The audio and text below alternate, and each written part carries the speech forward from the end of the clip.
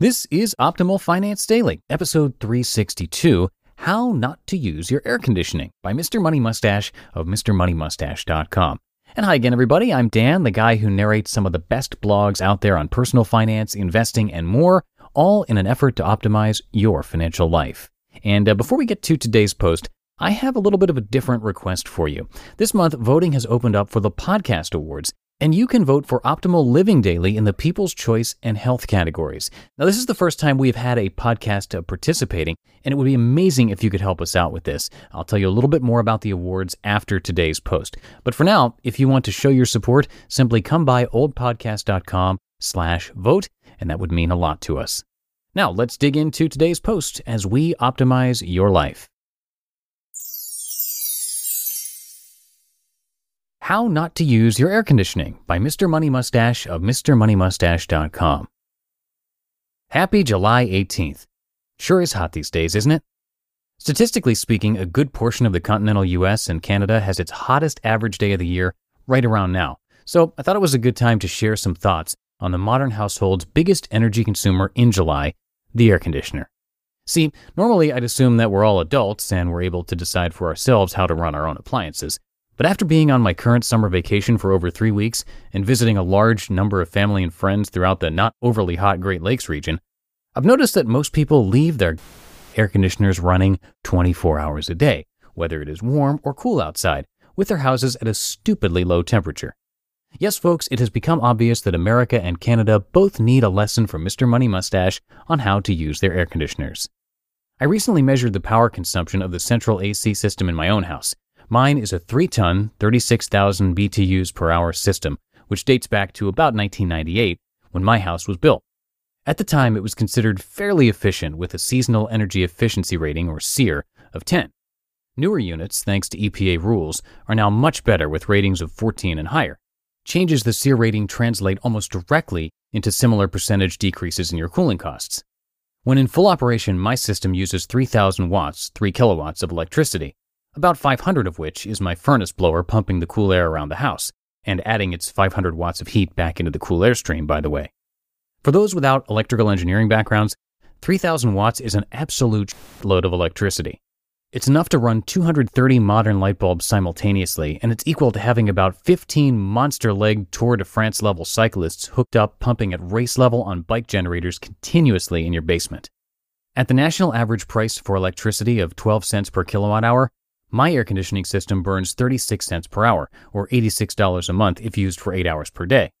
With a 3-month cooling season, this would compound to several $1,000s of wasted electricity every 10 years. Yet my total average electric bill in summer, despite an average daily high temperature of almost 90 degrees in Colorado, is really only about $35. How could this be? The answer, of course, is that I have just cut out the waste, without sacrificing any real happiness or comfort. Here's how comfort works. Your body generates heat just by being alive. It needs to maintain its internal temperature at around 98 degrees Fahrenheit, and it depends on the skin surface temperature being lower than this to dump extra heat into the surrounding air. Producing sweat helps you cool the body faster, since the sweat sucks up heat as it evaporates. Humid air cannot evaporate your sweat as quickly, which is why it feels hotter. All basic elementary school science, right?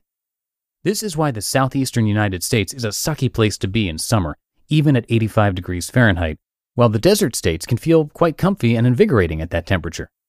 Finally, your body becomes more efficient at cooling itself the longer it spends at higher temperatures and humidities. Every summer, as I drive from Colorado down into Nebraska and beyond, I break out into a great sweat and need to crank the car AC.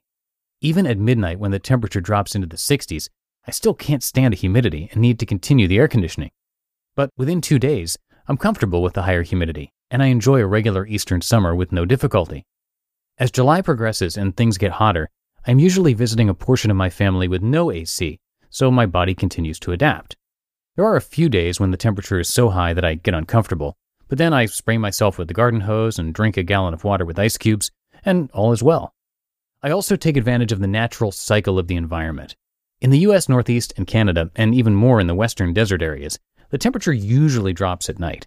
So non-AC users take advantage of this fact to open all their windows and use large fans, 100 watts, to exhaust heat and draw in cool air to chill the entire interior contents of their homes.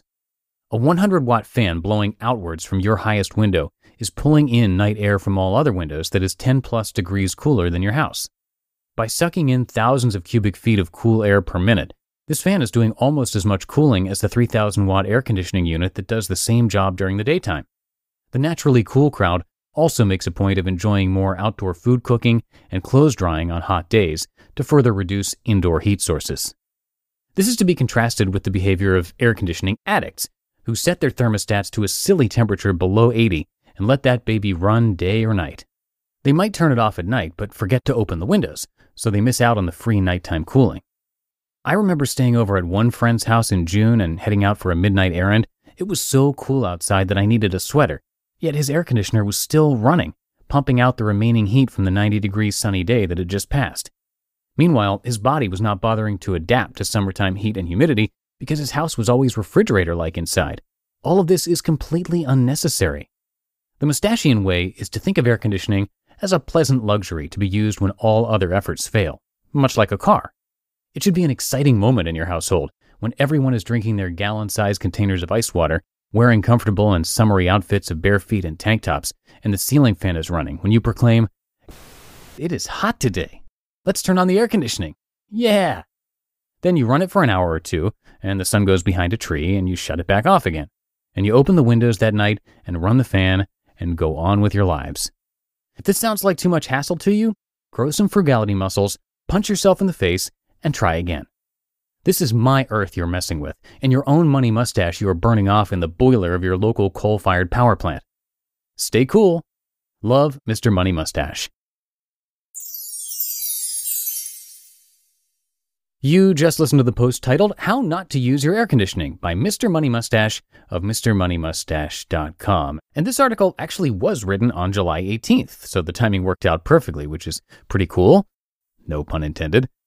And before we go, nominations are now open for the Podcast Awards, and instead of spreading out the votes across our 5 podcasts, we decided to enter just one, and that is Optimal Living Daily. It would be great if you could show your support for that show by voting. It's totally free to do so, and your vote makes a huge impact, especially in the People's Choice category. So for Optimal Living Daily, you can vote for it in 2 categories, Health and People's Choice. To do that and show your support, simply come by oldpodcast.com/vote, and we really appreciate it. Tomorrow here on our show, we'll be hearing from Sam of Financial Samurai. So I hope to see you back here tomorrow where your optimal life awaits. Hello, Life Optimizer. This is Justin Malik, creator and producer of this podcast, but also Optimal Living Daily, the show where I read to you from even more blogs covering finance, productivity, minimalism, personal development, and more from incredible bloggers like Derek Sivers, Zen Habits, Mark and Angel, The Minimalists, and all the ones you hear on this show too. So if you enjoyed today's episode and like taking amazing blogs on the go, come on over to Optimal Living Daily and subscribe to that one too. And together, we'll start optimizing your life. You've been listening to Optimal Finance Daily. Be sure to hit the subscribe button to stay up to date on each new episode and head to oldpodcast.com. That's OLDpodcast.com for a free gift as well as more actionable tips and resources to help you maximize your potential. Thanks for joining us, and remember, your optimal life awaits.